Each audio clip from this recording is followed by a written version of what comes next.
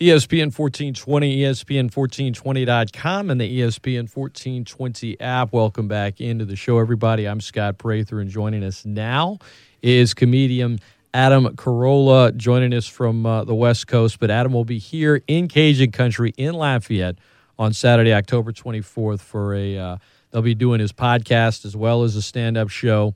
He'll have special guests. It'll be outside pod seating. So I know we're ready to have you, Adam. Have you ever been down to Lafayette before?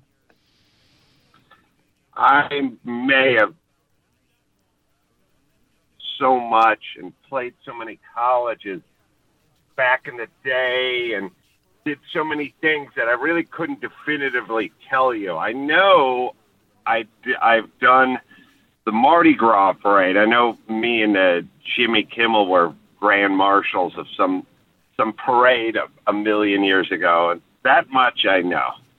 What's traveling like in pandemic times? And I caught a little bit of your stand up from Salt Lake. You got to do the private jet thing, but what's comedy been like for you during all this? Yeah, I just got back from Salt Lake City, and I was able to fly privately each way on attorney Mark Garagus's jet. So that was kind of nice. For me, it's been better. I mean, it is better. Like I guess if you're fear based, then you're kind of screwed. But I'm not fear based, so for me, it's just less people at the airport and less people on the plane. But I got to tell you, when I first started traveling, probably March or April, going to Texas to do a show, the airport was empty and so was the plane, and the airports are getting more and more crowded, and it's sort of like the freeways out here. They were empty at the beginning part of this thing, and now rush hour traffic is rush hour traffic. So people, whether they got the okay or not, are kind of slowly just kind of going back to their life. And that's, good news certainly for you in terms of your shows. I guess bad news when you're on the freeway out there in L.A. But I'm going to ask you a question I'm sure you've been asked literally 1,000 times. But who's your favorite comedian of all time? Well, I'll throw a curve at everybody and say Mitch Hedberg. I always loved Mitch Hedberg. And I don't even know if everyone listening knows who Mitch Hedberg is, but there's plenty of material of his out there. I don't know why, but Mitch Hedberg. I love Mitch, man. I had back when, it was just iPods before it was on your phone and everything like that. I just had this stand-up of Hedberg, and anytime I was on a long trip, I would just listen to it every time. And even though I knew what he was about, it still makes me laugh to this day. I don't know, a different style for sure, but just it didn't matter how dumb it was or off the wall. I think Mitch, loved that guy, man. Rest in peace. But, yeah, I've probably laughed more at Mitch Hedberg than maybe any other comedian in my life. Oh, well, then that was the perfect answer for you. What, Adam Carolla, our guest, ESPN 1420. I think of you, Adam, as semi-famous, Is that the perfect spot for fame where there are times you can still have some anonymity, but you still get a couple of perks from being famous? Yeah, I guess so. I don't think that much about it. I go through life. I wait in line. I go through security. I fly Southwest, and I have a very normal life. And then I go up on stage. I get paid a bunch of money, and then I get back on a Southwest flight. So it's like I have some celebrity when I'm up on stage, and then I'm off stage, and sometimes you run into. All just kind of depends what the demographic is, but I like living a very normal pedestrian life, but I also like getting paid, and I like collecting cars, and I like having the freedom financially to do a lot of the projects I do. So fame was never anything I pursued. Everyone says that, I guess, but not for me. I just wanted to kind of be behind the scenes guy and produce stuff and get paid. So, and then at a certain point, I was pretty famous, and now, you know, medium, small. You know, one of my fans probably dies every day, and I can go about I can go through the Home Depot, get what I gotta get, and not get stopped to sign an autograph. Not a bad spot to be in. Adam Carolla is our guest, comedian Adam Carolla, podcaster. He has a comedy show here in Lafayette outside of the Cajun Dome on Saturday, October 24th. They're going to be recording his podcast, which I'll get to that in a minute. But another question, Adam, again, I know you've probably been asked a number of times, but I like asking comedians this because you mentioned the word freedom earlier, and I think comedy freedom is I guess depends on who you ask what it means in 2020 during cancel culture. You know, I've listened to your comedy and your podcast over the years, and I'm also on social media like everyone else and kind of see the impact and how things have changed over the last really 5 years, I guess quicker than the previous 5. What's your view overall on cancel culture as it pertains to the comedy world in 2020? Well, you know, I'm confused by it mainly. I go through life mainly confused. I'm not as angry as I am confused. I don't know why people would want somebody canceled. I don't know, somebody has an opinion, you disagree with that opinion, and now you have to contact their sponsors and boycott them and whatever that is. I don't understand it. It feels like a calorie burn. It feels like the joke is on the person who's doing the boycotting. That to me feels like who the joke is on. They're the people wasting all the time.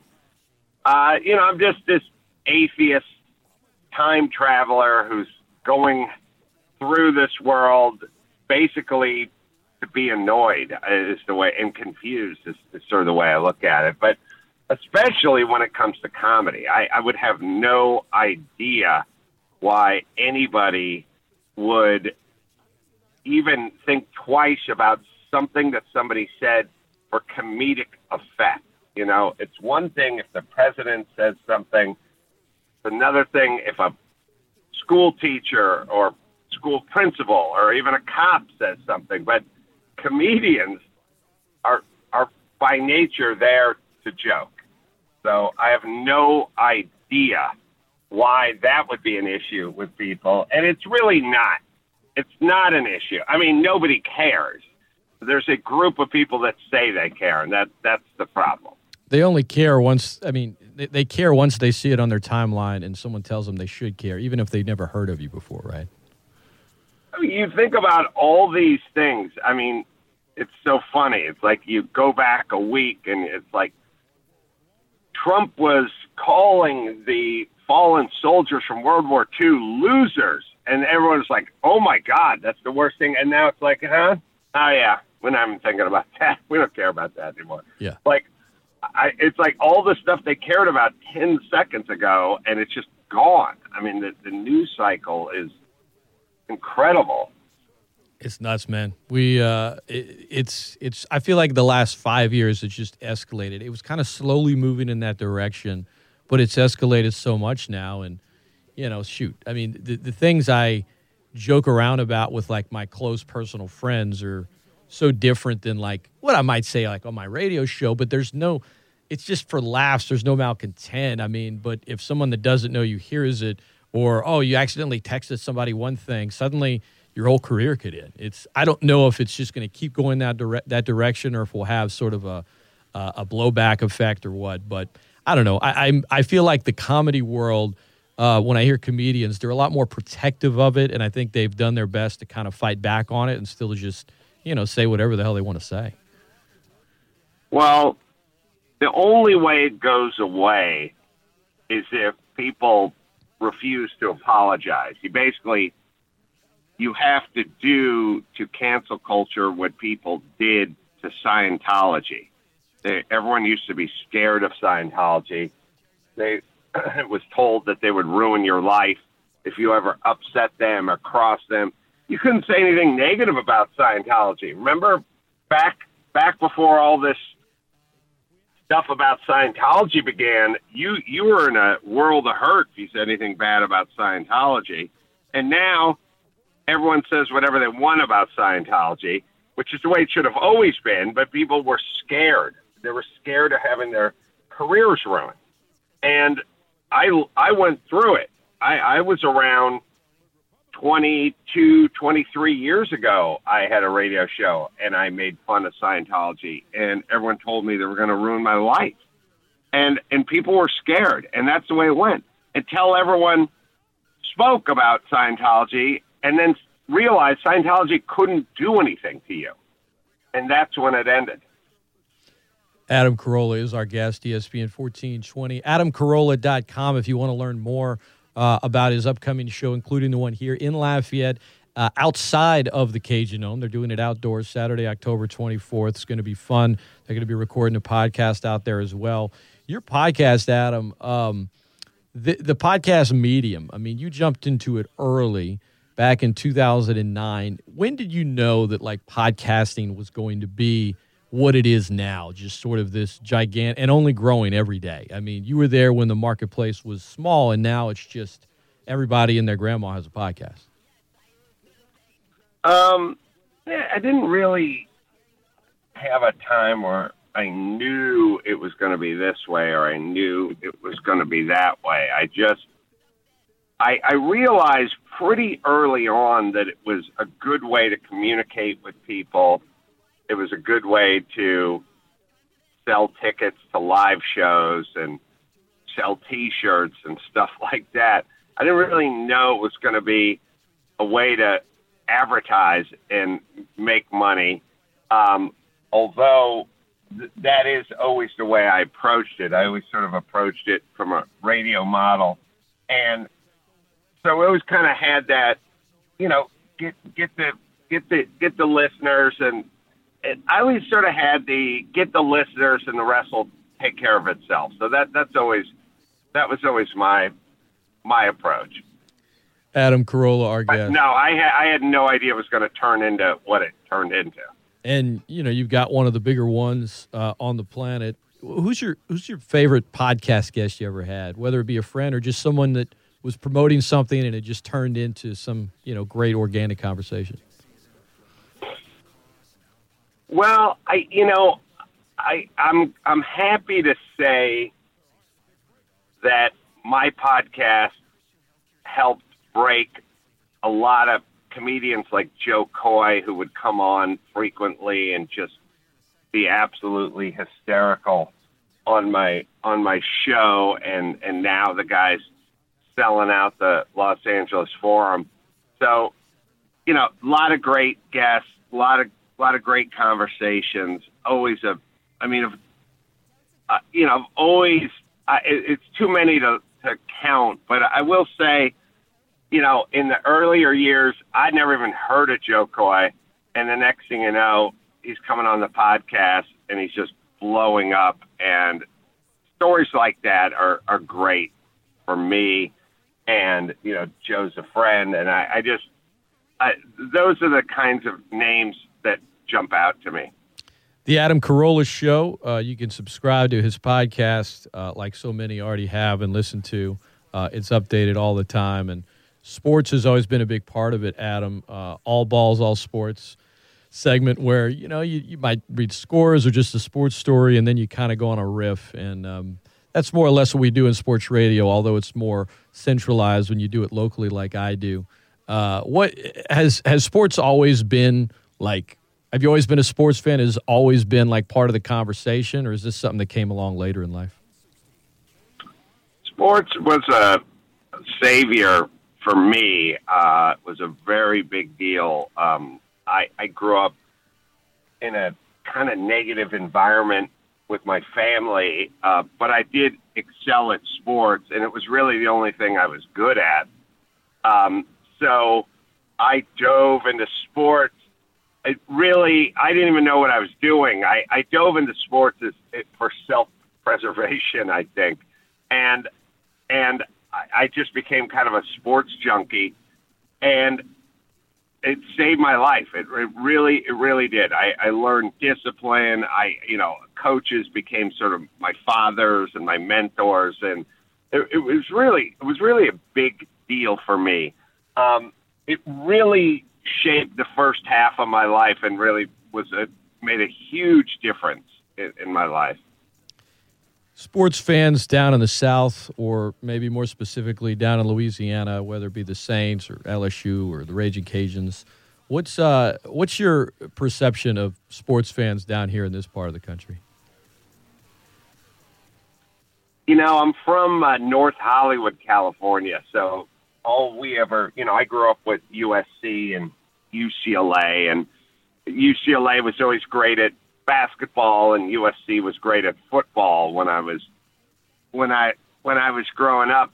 And I didn't really know. Part of my lack of education is I didn't know where anything was. I didn't know where Penn State was, even though it had the word Penn in it. I didn't know where Notre Dame was. I didn't know where LSU was. I knew all the colleges. I knew all the mascots. I knew all the names and the nicknames. I had no idea where anything was.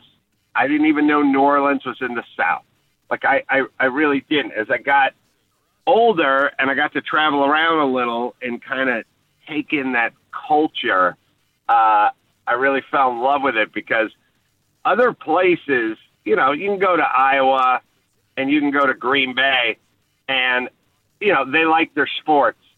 Everyone likes their sports. Everyone likes their team. But then the thing about New Orleans and the South and that area is you get the team, and then you get the entire culture as well, which you don't really get.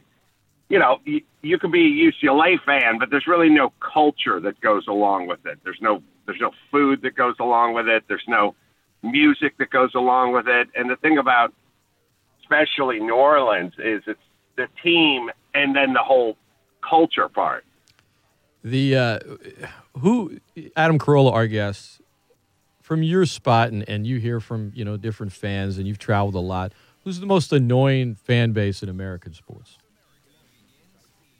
Well, it's got to be the New England Patriots, without a doubt. And I learned firsthand how the New England Patriot fans were wired, because I was in New Orleans. I was at the Superdome when my Rams lost at the very last second. Don't do that. To the New England Patriots. And as we went out that night, Patriots fans to celebrate, and Rams fans to drown their sorrows, I noticed that the Patriots fans, instead of celebrating, were looking for Rams fans and making fun of them. And I thought, that's a different take on celebrating. And then I realized people from that region, they don't celebrate their win. They celebrate the loss of the team they vanquished. And I thought, that's an interesting wiring. I think, I'm for that if it's your rival. I think if you do it for every team you ever beat, then you're kind of a loser. Right. I agree. Adam Carolla has been our guest. At Adam Carolla on Twitter. AdamCarolla.com if you want to learn more about how you can attend this comedy show. We need it, man. We need to laugh. We need to get out. It's outside of the Cajun Dome. They're going to have pod seating, so the social distancing will be there. I know you did a show in Salt Lake, Adam, where you weren't wearing a mask. You were on stage, but the audience was. It's just you're still doing it, man. You're not just sitting back in 2020 following safety precautions, but not just sitting in a hole either. You're getting out there and you're getting it done. Oh yeah, hell yeah. Adam, anything else you want to plug before we let you run? I make a lot of really interesting documentaries if you guys are auto racing fans, like Ford v. Ferrari. I made the 24-Hour War, basically the same story before that movie came out. We made one on Carroll Shelby. They're all out on Netflix. So, and you can go to chassis, CHASSY.com and pick up Blu-rays of these things. But if your audience likes motorsports and they like great docs, you can check out. We did Shelby American on Carroll Shelby. There's one called Uppity about the first black driver at Indy.